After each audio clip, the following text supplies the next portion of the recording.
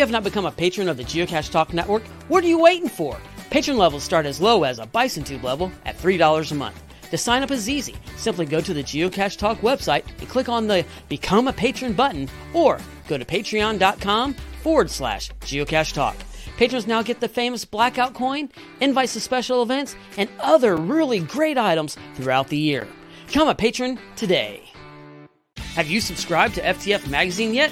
FTF Magazine is the #1 geocaching magazine available. It is a quarterly magazine that you can be part of. Submit your geocaching milestones and adventures to be published. FTF Magazine is also interactive with puzzles to solve and the hunt to find Spartacus. If you can solve the puzzle or find Spartacus, then you will be entered in to win a special path tag. Every new subscription, geo.com. Don't miss out and subscribe today. Get away from that. I did. All right. Hey, everyone. Time for Puzzle Talk, the Geocaching Puzzle Podcast brought to you by the Geocache Talk Network. And here are your hosts, Charles Watkins and Tom Brotherman. Good evening, gentlemen. Good evening. We forgot to do something. We forgot our opening? We forgot our opening. We let that Derek dude come in and produce, and he forgets to do our... That's okay. Oh, that's what you get if you mess with the producer. You get That's right.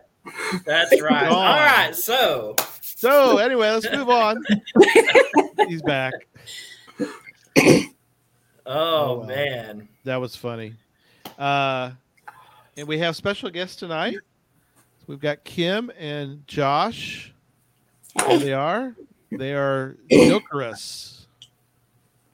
How did the name Jokerus come about, by the way? And should I ask? Josh? I had a nickname in high school. I had a smile that was like the Joker from the original Batman, and people called me Joker. But when I went to get an email address, that was taken, so I added an E, and it's still taken, so I added US. That's where it came from. That's good. Jokerus. There you go. Yeah. So they're Jokers. They're with us tonight, and it'll be great. We're gonna go through a lot of cool puzzles, kids puzzles. But before we get to that, though, we got to do some news. News.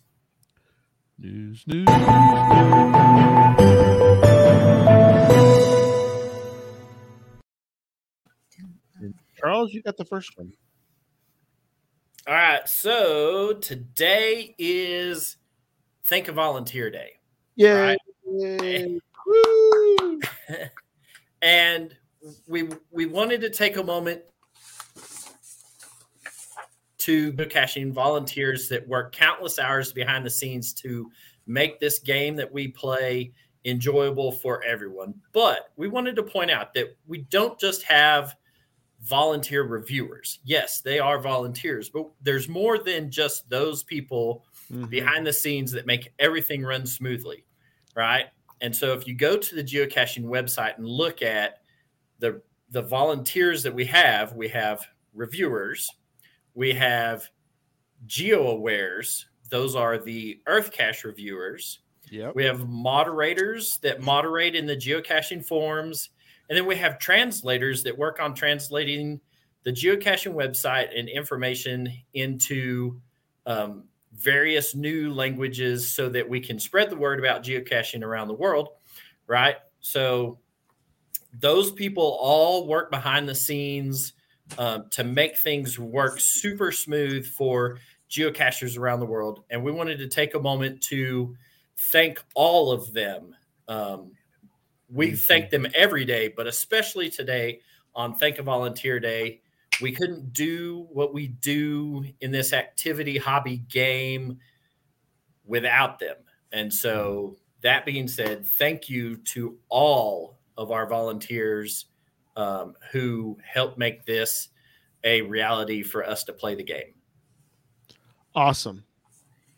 That was very well said, Charles. You are actually absolutely correct. We always think reviewer, but there's so many others that are part of it. So I have a quick note because we have a lot to do tonight, so I don't want to belabor news tonight, but I do have a item that came to us today.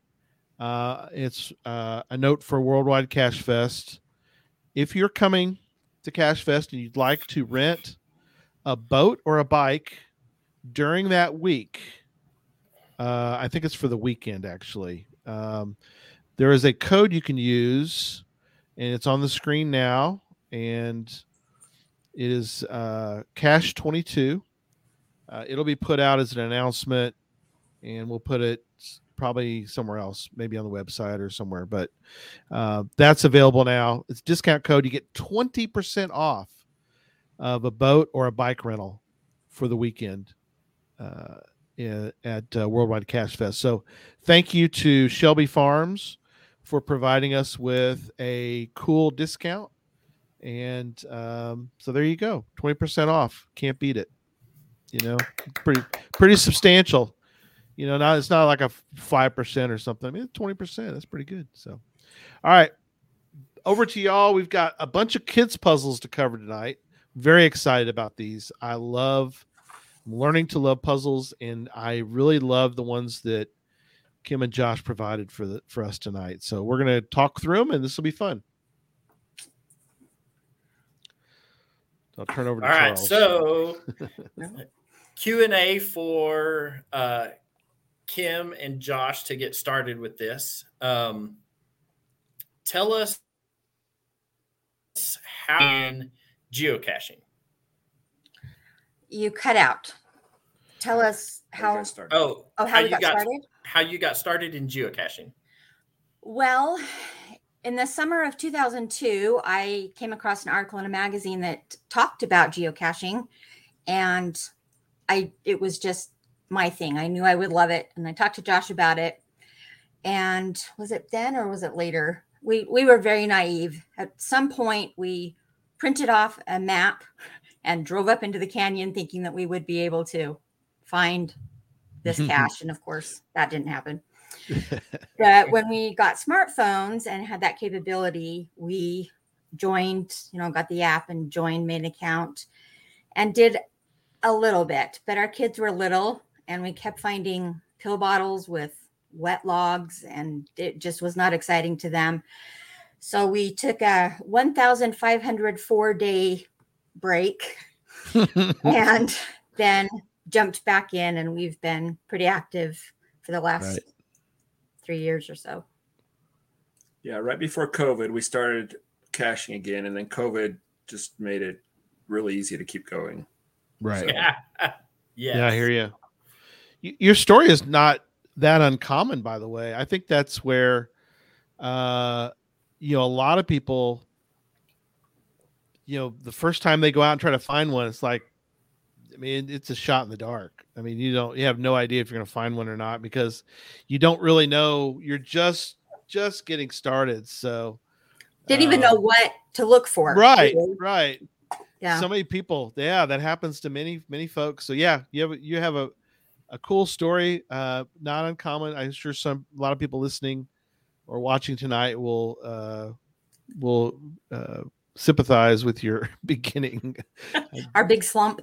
Jesse was like that. Remember Jesse's story is the same. They found one and then they didn't find another one for a couple of years, I think, before they got back into it. So or got into it for real. So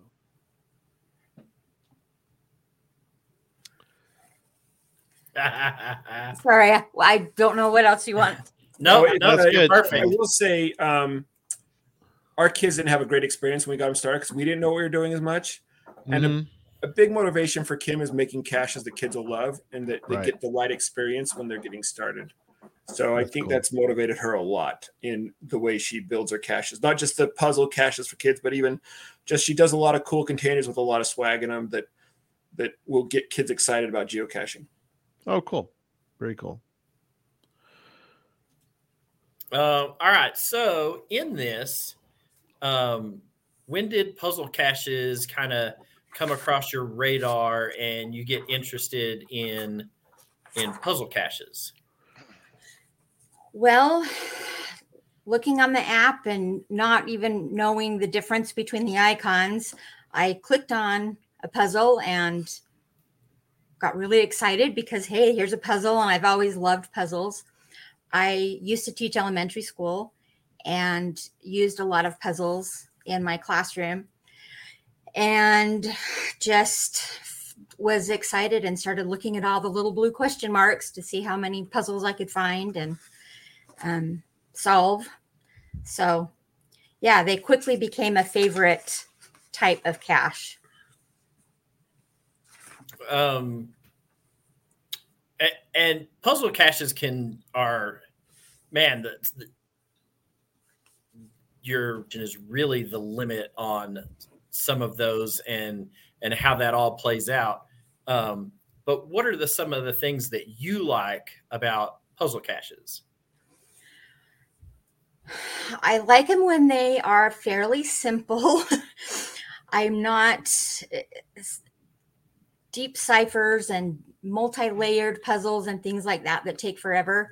Josh has worked on a few of those. There's a puzzle here in Utah that hasn't been solved in 9 years or so. Oh, wow. And Dang. He's worked on that one. I wasn't successful, but I spent a long time on it.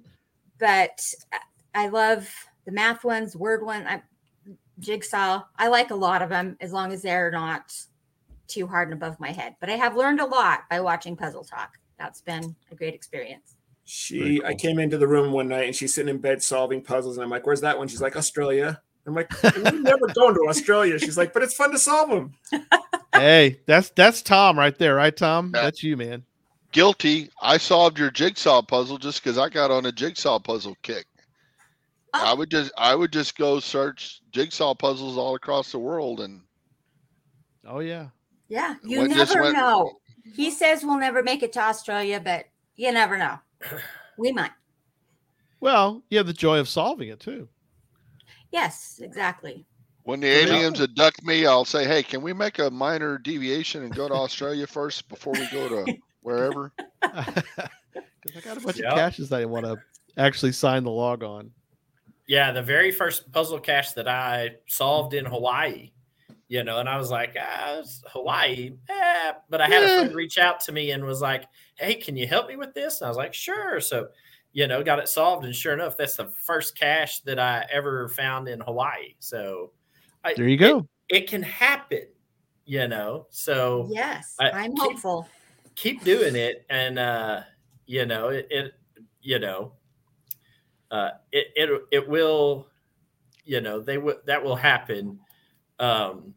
So in this, how did you start creating puzzle caches, and why do you have this deviation and interest in what the show is about tonight, which is creating puzzle caches generated towards kids puzzle caches?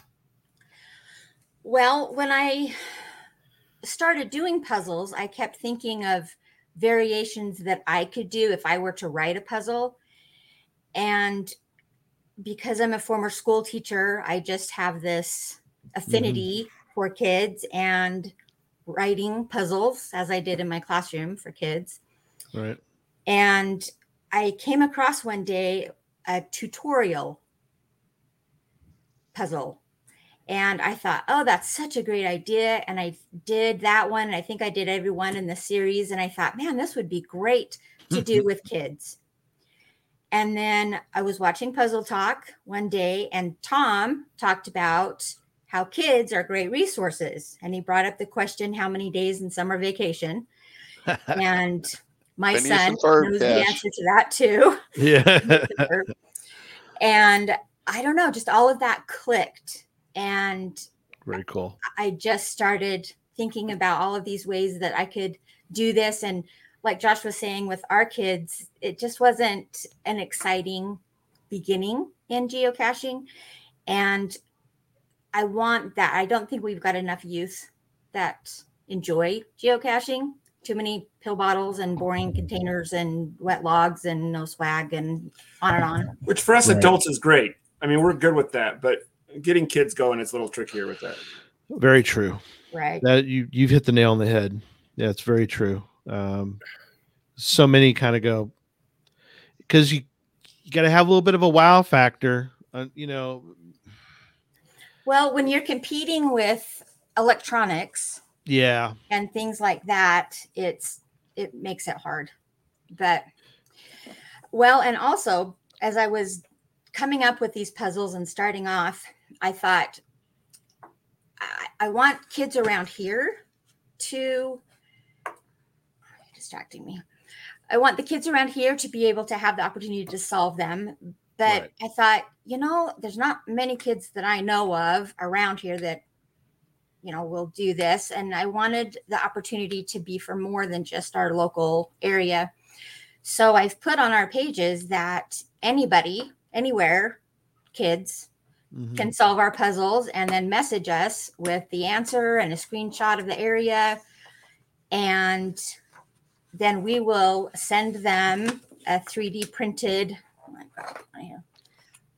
like a trophy and some swag and different things. And I've had several people message me and ask if they can use my puzzles or take my idea and use that. And that is the perfect thing. I would love that if they could spread and, Right. Well, and that's a huge compliment towards you as a cache owner when other people reach out to you and say, I really like what you got going on. I'd like to use what you've created, either recreate it, make my own caches, or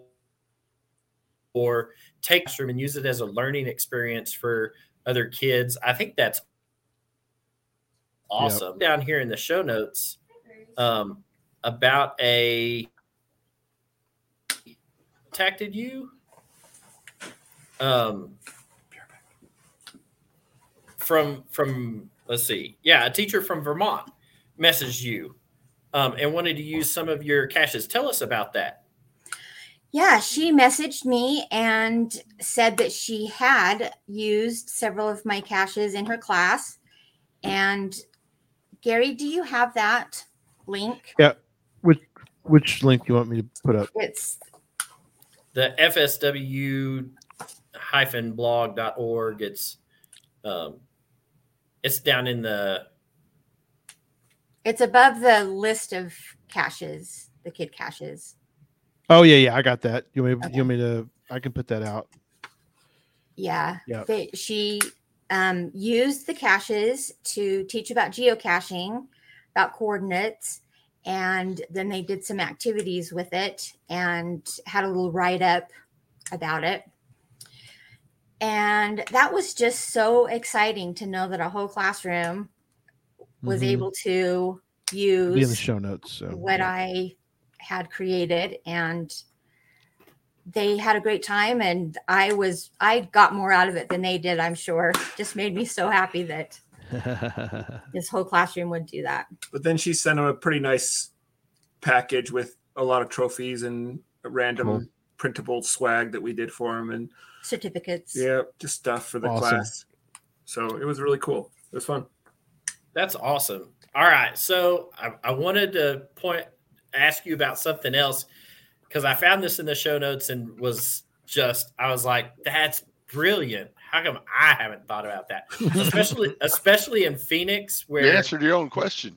Where we have a lot of these. I know that in the beginning you talked about wet logs and pill bottles and things like that. Tell us about these creative containers that you have found and where have you found them? Well, I love our local thrift store. It's called Deseret Industries. And when we were first caching ourselves, most things were pretty boring and container wise. I mean, obviously we really liked geocaching or else we wouldn't have continued to do it. Right. But every once in a while we would come across a unique container and it just, I don't know what it was, but it just thrilled me to have this experience of this really cool thing hidden somewhere that very few people know about.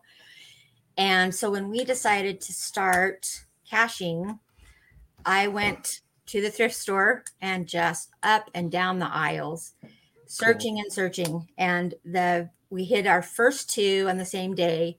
And the first one was an old camping lantern and had a glass bulb and everything, very naive. It did break, but it lasted about a year before it broke. Well, that's not bad. And then the other one was a plastic waterproof camera case. So it's clear and you could put the things in it. And hiding those and getting positive responses for those just really picked up my creative juices. And now I can't walk into a thrift store without seeing something in the first 30 seconds that could be a container. Right. So we've got a garage full of containers. But that's cool, though. I mean, that's something that we all probably remember. I mean, I found a very simple cache one time. Just the repurposing of all of this. You repurpose something and can turn it into, and then it reminds you of the video from, a couple of years ago from what am I thinking of? The geocaching videos, the GIF event where that's not trash, that's a geocache, right?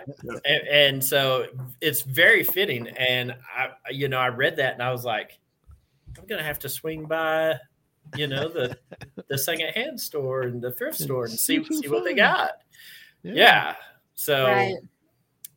One of the first series we did was a bunch of toys that I found and hit along a stretch of I-15, and I called it the Kid Stretch cache series. So, you stop and the kids can get out and stretch.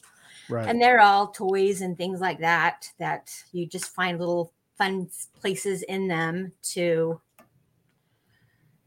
hide good swag. You have to have good swag. And that was the beginning of kind of the kid themed caches that we have. That's awesome. Cool.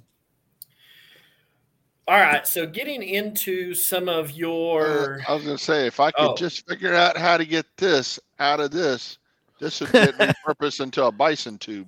There you go, a very large bison tube. That's awesome. We also 3D print some cool containers too. I've learned to modify almost anything on the internet that somebody's already created and turn it into a geocache. Nice. That was one of the first things I learned to do was modify, a dog, a nice dog statue, and turn it into a geocache just because it's fun to. That'd be a cool show someday too, because you have to figure out within the 3D printed thing, you got to figure out how to bifurcate it, right? Or do you cut it in there, or do you cut it once you get it done? I actually figured out a technique where I could take two different models and overlap them in Prusa, and one is like the hollow screw and the other one is the screw lid. So it's cool. Super simple to convert something into a geocache. Nice. Yep. That's awesome. That's clever. Yep. That's very, very well done. Excellent, Josh. All right. So now we're going to focus in on some of your caches.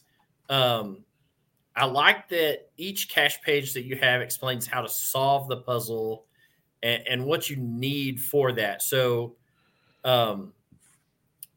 there's no like, I gotcha in these cache pages.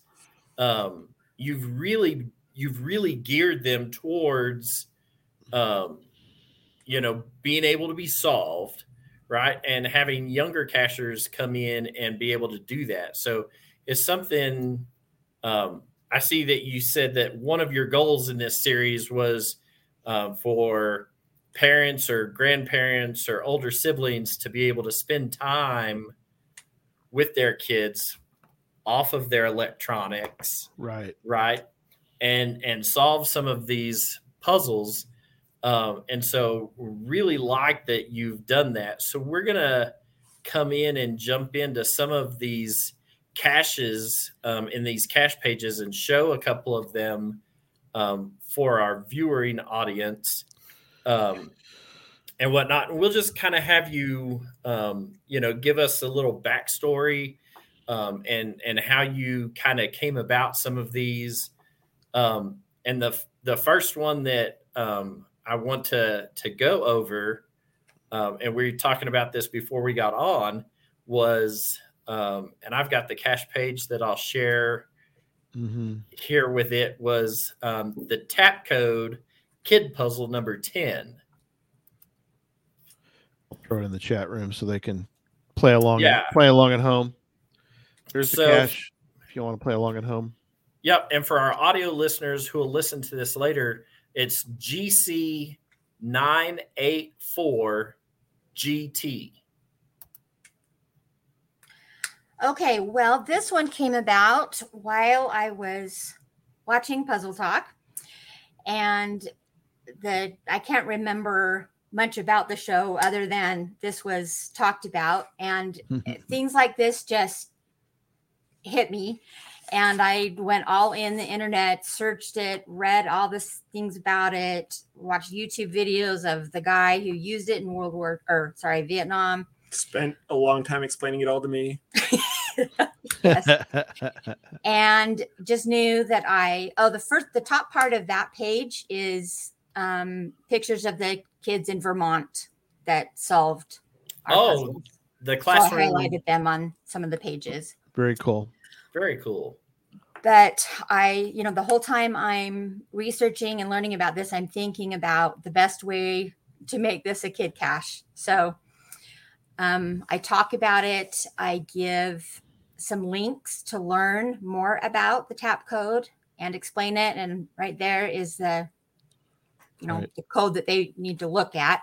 And then there's a link below that they can listen to me as I tapped out the code. Cool. To find the cache. Right. So your embedded YouTube video that you have to go and watch. Well, that one is explaining. A couple of them are explaining. I guess maybe the link is above. That is just the audio. Okay. Gotcha. Above that. Right. So this is a perfect example of what Tom and I have asked for from some of our viewing and listening audience in the past, is that if you've learned something on our show and created a puzzle based off of something that you have watched and learned, then if you would share that, we would highlight it in a show. And here we are highlighting, one of your caches that you learned about from Tom. So it wasn't a conversation that I had. It's that guy.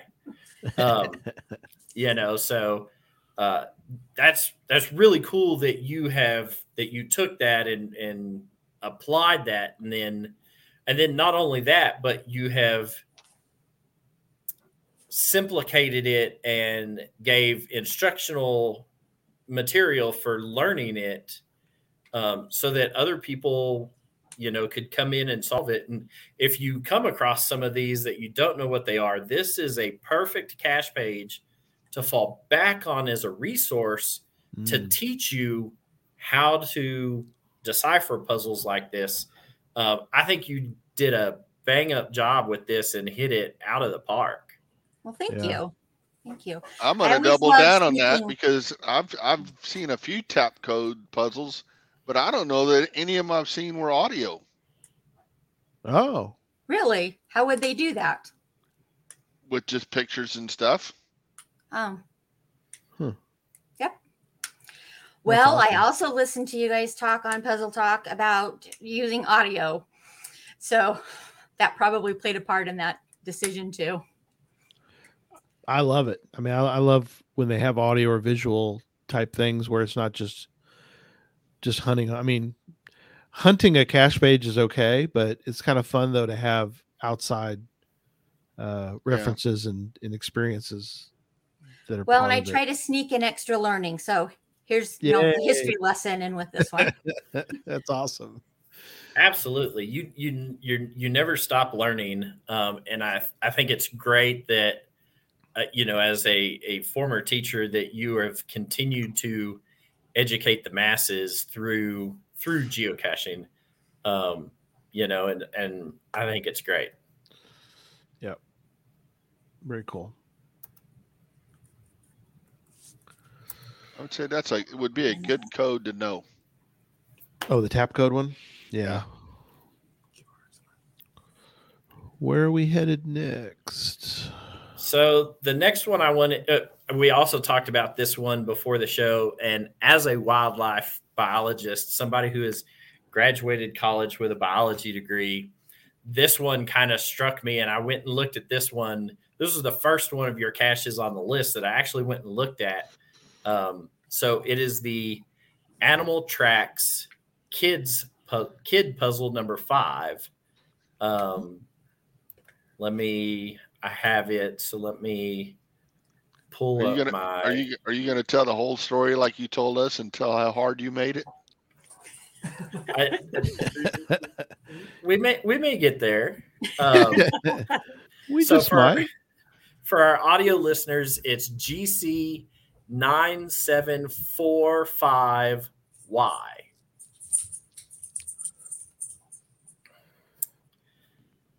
And so when I got to this cache page, it shows this, and I scrolled down and I stopped right about there.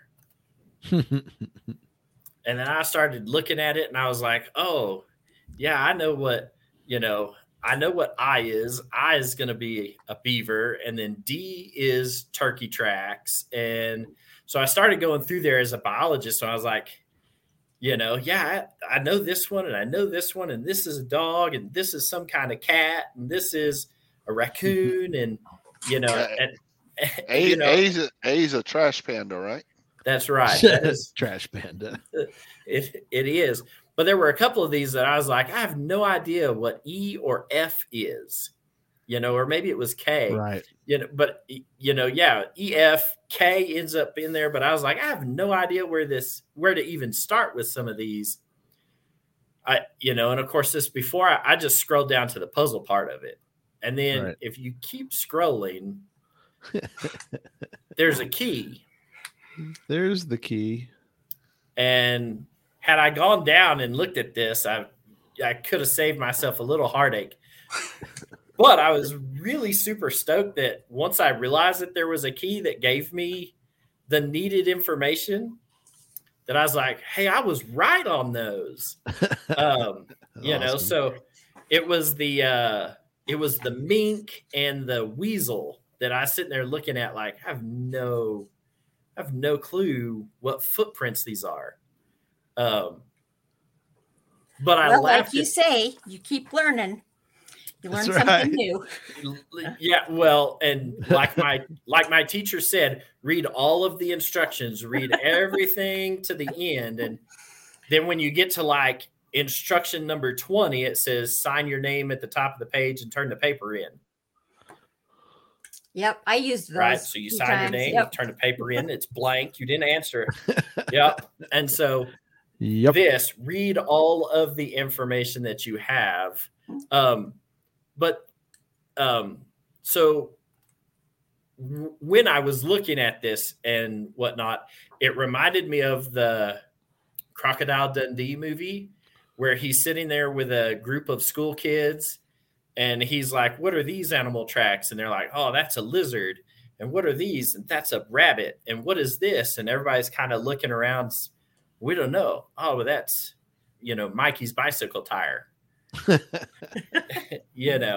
So where did the inspiration for this? Because, Animal Tracks is not something that I would have thought of, even though it's well in my wheelhouse. It's something I would have not thought to put something like this together. So where did you get this fabulous idea for footprints? I wish I could remember. I think I know. I don't. There's so many times we're out hiking and we see footprints and we've got our dogs. And I'm like, do we let them off the leash or not? What kind of animal is that? If it's a weasel, I don't care. But if it's a bobcat, then it matters, right? But yeah, exactly. I'm just saying, for example, I don't know. Weasels can be pretty dangerous too. But yeah, we don't know what kind of animals we're looking at there, and I don't know if I need to keep the dogs on the leash. Yep. That probably is what it was. That makes a lot of sense. Well, that's awesome. These are also kid puzzles, so there is going to be a key. It's not where Google is your friend and you have to go research everything. Right. So yes, That's cool though. Yeah, Google's not my only friend. That's for another show that Tom will do. Google is not my only friend. Well, the cache page would have been mine had I continued reading. I stopped at the puzzle, which is my fault. Yeah, so then we would have learned A is not a trash panda. It's not. It's not. But see, there's sneaking some learning in the science. Just have to keep sneaking things in there. Trash panda was further down, right? The raccoon.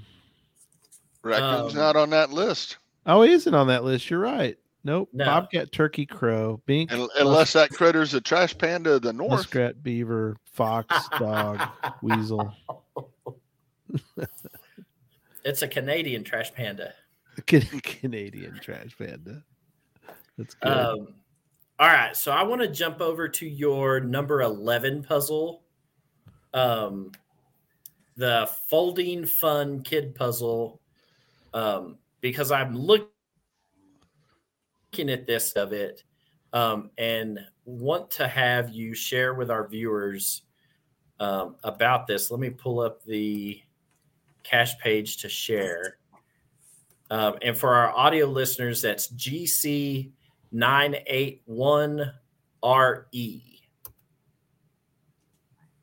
I'm adding it to the. I also This put it one came in the chat about room. Go ahead. because I was cleaning out a drawer with paper in it that had some origami paper in it because Josh used to really like to do origami. And Cool. I was still in my creating kid puzzle mode. And I thought, what could I do with folding paper? And so I looked online to see what kind of folding paper puzzles there were. And I saw something similar to this and got really excited and created this. Right. But if you scroll down a little bit more, there is a practice puzzle. Ooh. Or maybe it's above that. It might be above it. Oh, no. There's a link to it, or it's in the gallery. I can't remember. Oh, okay. But so the idea is that they would print out the practice puzzle, and then right there you can see the link that says tutorial video here. Yes. And then I, on the video, explain how to fold that practice puzzle. And so when they're done, they know how to do the puzzle, and then they can print out the north and west and do the folding and figure out the coordinates.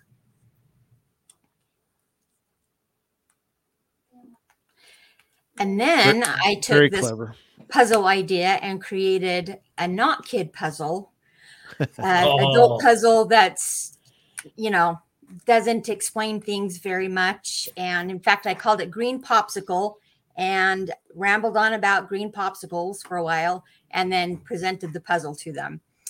And I've been surprised. I don't think anybody's ever messaged me for a hint on that one, but maybe it's because they did this kid puzzle first. I don't know. Oh, yeah. Well, and I like that you have a link to a tutorial, and then you also give.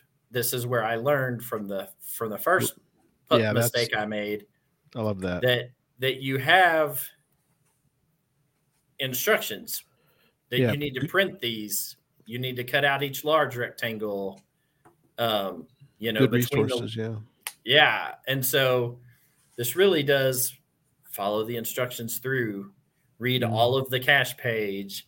All of the things that we sit there and tell people to do that Charles didn't do. We've all been there, though.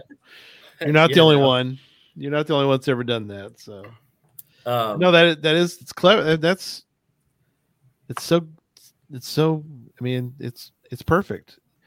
I think too often we just throw a puzzle at a kid and go, I don't know, it may take you longer than possible, but you can figure it out. It's like, they don't have the context sometimes. They don't have the life, understanding of certain things, and they need they need context. They need to know how to look at things sometimes because they don't have the experience. So I love what you're doing there with that.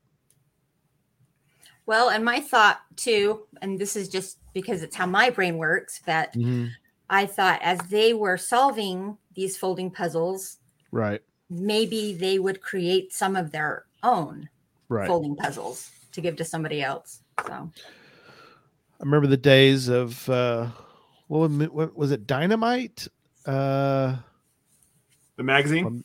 Dynamite the magazine, where there was always a folding puzzle. Or was that Mad Magazine where Mad Magazine had the folding puzzle, yes. Yeah, the folding puzzle, that's right. But you kind of, I mean, some of them were when you first look at it, you're like, I don't see what they're, once you fold it, you're like, oh, okay. I could see it now, but sometimes you can't see it at first. And that's the beauty of the folding puzzle is you can't see it sometimes. So yep. Yeah, very cool.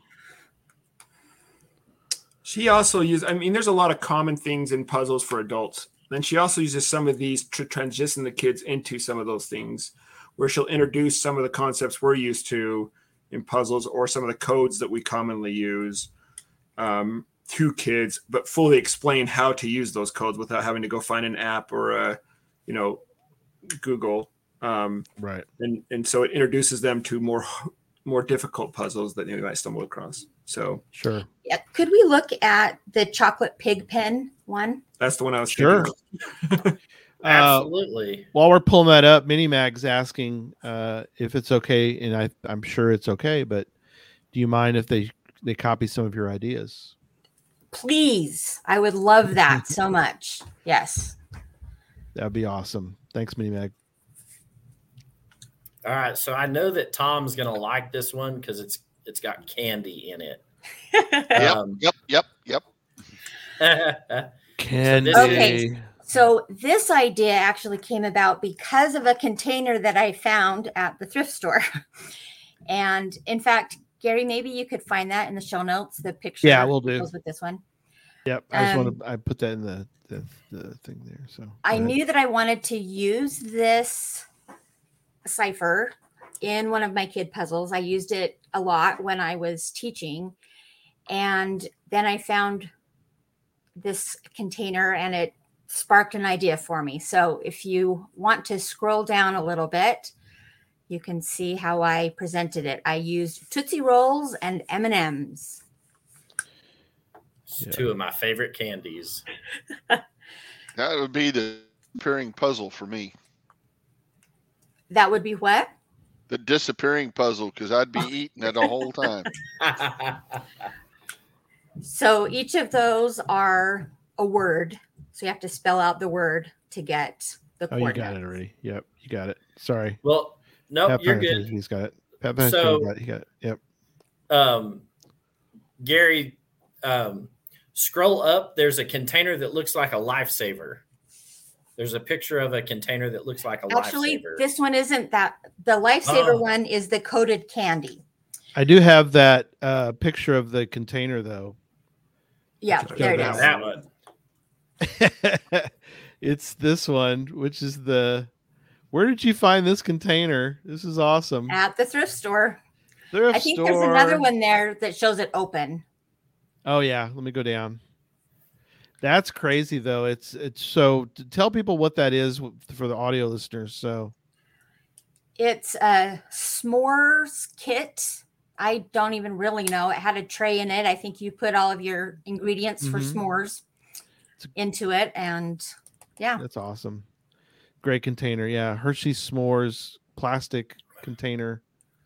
Yeah, that's awesome. But I do let the kids know there will be no chocolate inside. Yeah. Yeah, bummer. I think I suggest they might go out for a chocolate ice cream after. Okay, I'm good with that. I'm good with that. I love the creativity of this because and you carry these themes throughout from beginning to end. And for somebody who likes to fight or will go out and look for puzzle caches, and then you find one that's themed like this, right? Oh, I love so that. It's Pigpen cipher, chocolate. There's candy involved with it, and then you take that all the way through to the container at the end, and so you keep that theme going from the work at the house, solving the puzzle, all the way to finding it in the field. That's awesome. For me as a finder, to find somebody who does that and does it well like these are, those are automatic favorite points given for me. Yeah, me too. And there's nothing I like better than finding like a Star Wars cache and puzzle and solving it, and then getting out there and like the container is a 3D printed, 1 foot tall R2-D2 that his head screws off and everything's down. Like that's the creme de la creme. Like you have done that. So you have this chocolate candy themed puzzle that, is a Pigpen cipher that teaches. Not only do you have the history of the Pigpen cipher to teach them, right? But you're incorporating candy with it. So now they're like, oh, hey, candy, right? And you carry that through to the cache, to the final container at the end. I mean, that's bonus work. That's awesome. Well, can we look at the Lego Lingo one? Yeah, that's the next one that I have up on my screen. So let me share that. So the Lego Lingo. While you're getting there, let's get this question. Have you ever got puzzle ideas from the kids? Not that I can think of. Our kids are teenagers now. And like we said, we kind of they should know everything. Then we ruined them on geocaching at the beginning because we didn't do it right. So they're not fans of geocaching. Oh, bummer. Then Gary, can you pull up the container for this one? Yeah, as well. I also put it in the chat for everybody. GC97T7G, correct? Did I get that right? And also, I should say that at the bottom of every one of these kid puzzle pages is the list of the entire series with a link. So if you just get to one, then you can link to all of the rest of them. Very cool. Yes. Which is cool. So if you find one you can solve that's on your level, you can know there's others there. Yep. You don't have to have a doctorate in physics to figure these out. I like this one. I like this one because the code comes before the puzzle. Yes. So for me, when I stop at the puzzle, I at least now have gone past the master sheet that I need to decipher everything. That's funny. Yeah. And see, this one, I thought kids could do this too. You can make up your own language using Legos and leave messages for each other in your family or something. So I just created, what Lego piece would represent each letter. And then if you scroll down, you can see, you can use that code to figure out each of the words. And in this one, like in the Pigpen one, each of those words was like 7, 0, and so forth. This one actually gives you instructions of what to enter into Certitude when you're done. Oh, gotcha. Okay. Right. Yeah, and you've got this worked out really well. So this is quite a bit of work for some of these words, which is cool. This is very, as a Lego fan growing up and the bane of my mom's foot. Are those the 1x1s? Yeah, were my Legos. 1x2s. Man, anytime she came into my room and it was, I was building something with Legos, she just stopped at the door and was like, "No, I'm not going in there anymore." And so this is really cool and outside of the box thinking for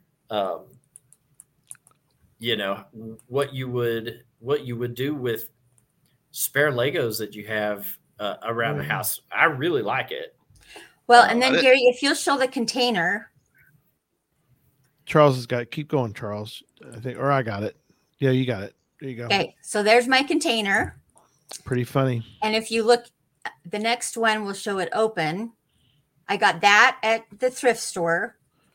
And then the swag inside were little Legos that I found at the dollar store. That's awesome. And I opened those up, and the one in the back corner there, you can see are 2 little Lego guys that I also got at the dollar store. Nice. So all of the swag inside, like you were saying, Charles, from beginning to very end, including the swag, sticks with the same theme.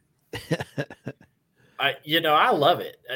That goes to show the creativity of cache owners. And I hope that more people, would kind of fall on that and say, look, and realize that a cache owner took the time to create a puzzle based off of this and follow through with a container and swag for that. I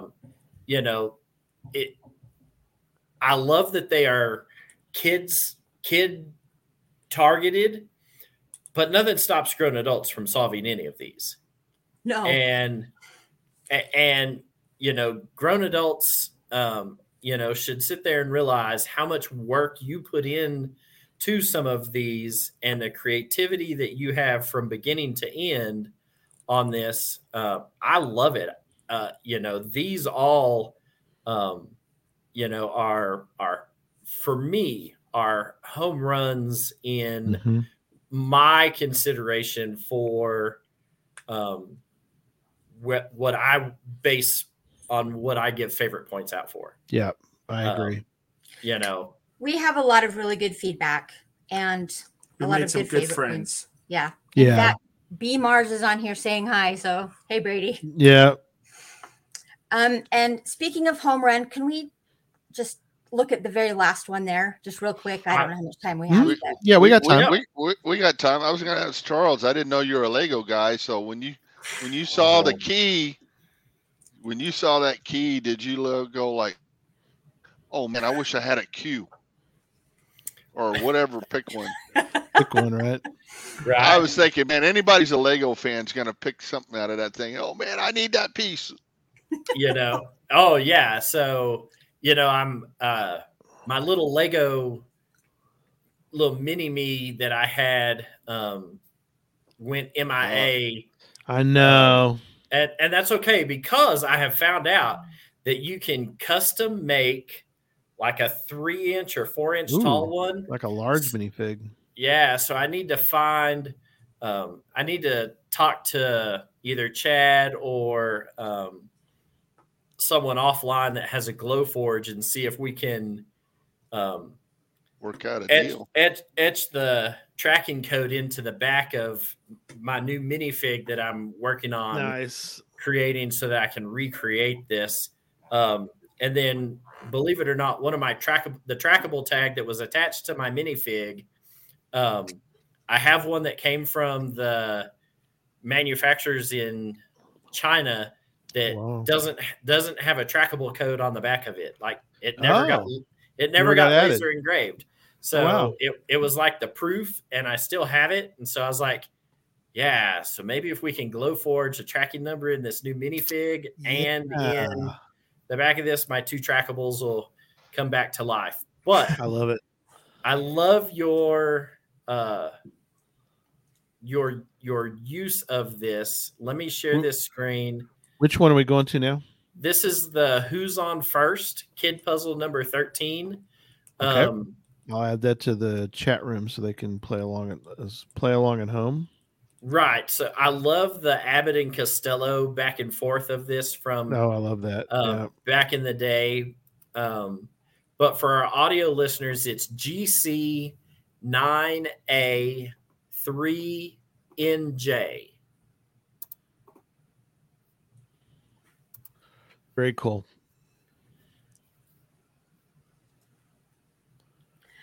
Okay, so this one also came about because of a container that I found at the thrift store. And if you want to pull that up at some point, it's a baseball bat. You reverse engineered it, Kim. You did it. That's awesome.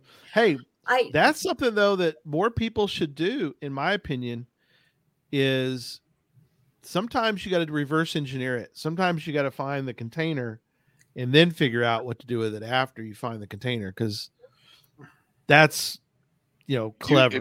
You find a really cool container, you need to make something for it. Yeah. Come up, if not a puzzle, at least come up with a cool story for a traditional. Well, just to go a little bit away from the puzzle caches, she's done a bunch of themes, colors, series, cache series, and a lot of those are based on that. She'll find a container and she's like, okay, I need to fit this into my cache series, or I need to fit this into my color series, or I need to fit this in the holiday series. And then she'll come up with a really good name based solely on the container. Perfect. But that does bring up a point that when you have cool containers tend to walk away. Yeah. So I have had to replace, but I go into this with that knowledge, and I put it out, and if it disappears, that's just part of the game, and I replace it. Sometimes I have to archive it because it really was totally based on the container, but I also I have a food series, and all of the containers are shaped like food. Mm-hmm. And for some reason, right off the bat, the top of the pineapple disappeared. Oh no. Well, I was at the thrift store a couple days later, wasn't the same, but it was a pineapple container. So I purchased it and was able to swap that out. And I have yet another pineapple container in our garage in case that one goes missing. So I have been able to have some backups just in case.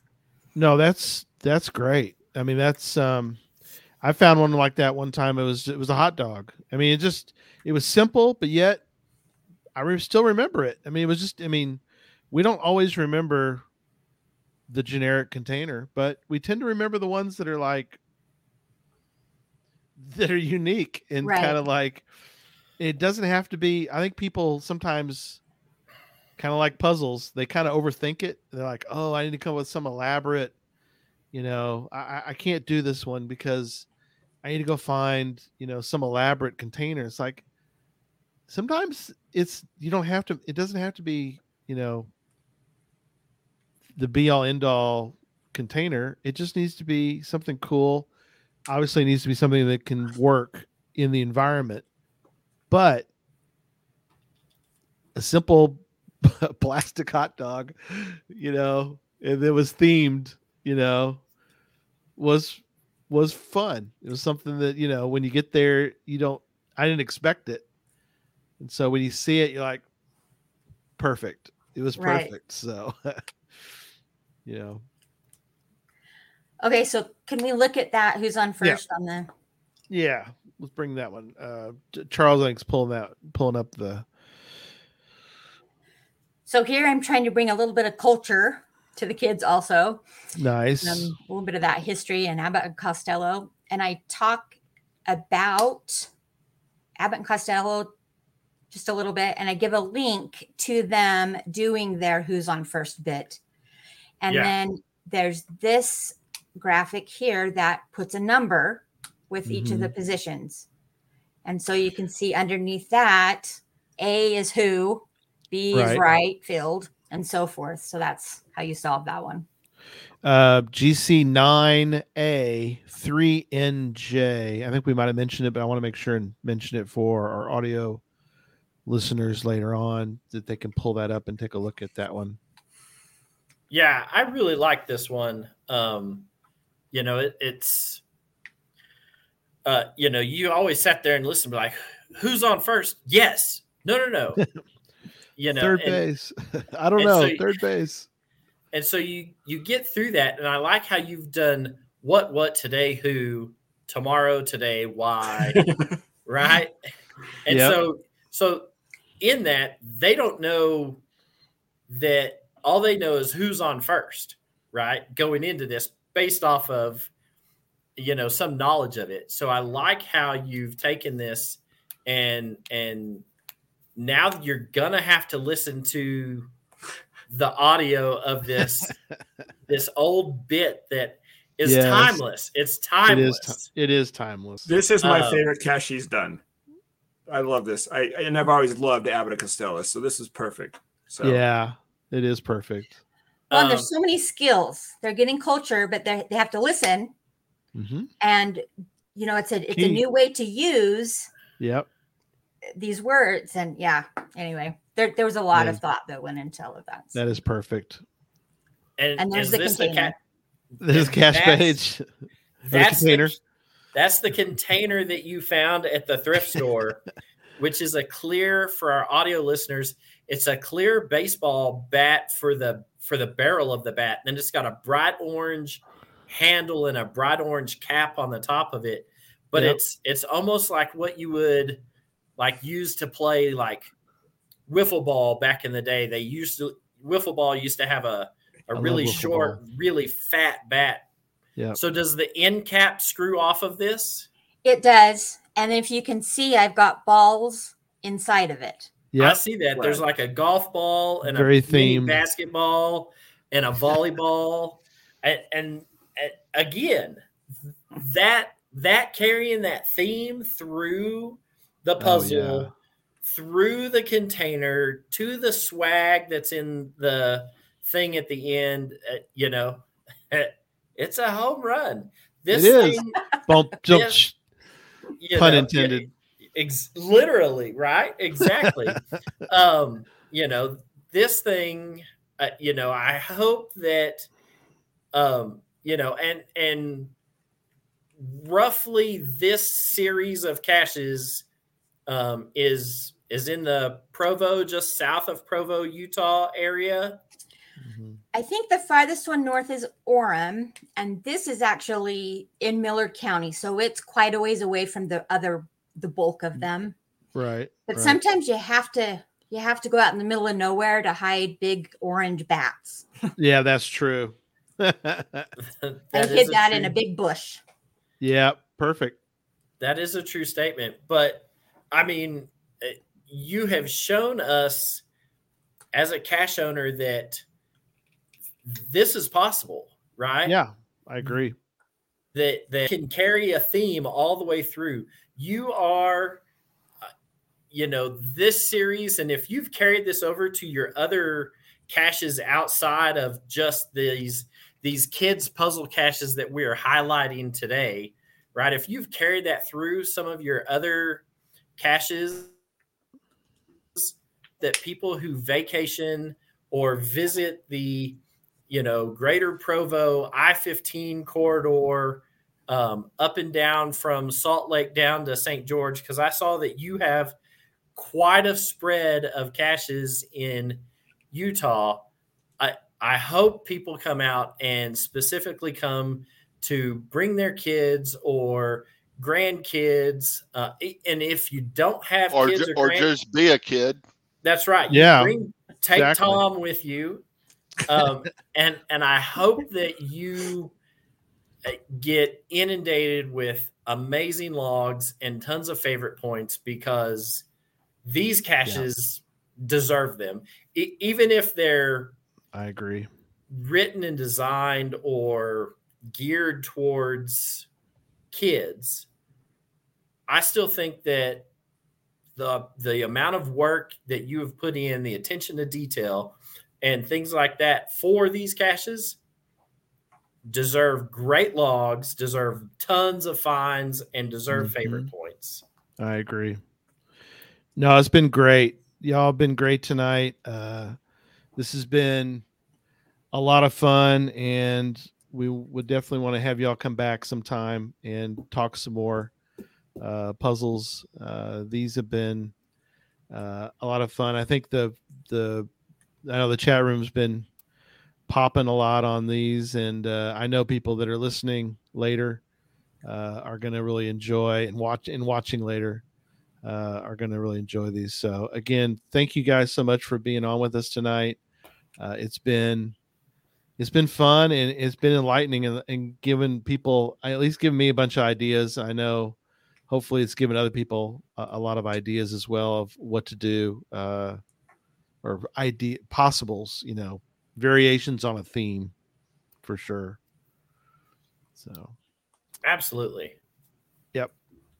And with that, I think we're going to wrap up, and we'll see everybody Tuesday for Gadget Talk, and then continuing on down the road as we do our different shows. And don't forget to click on that like button. Smoosh the like button, please, as Tom would say, right? Smoosh. SMOOSH.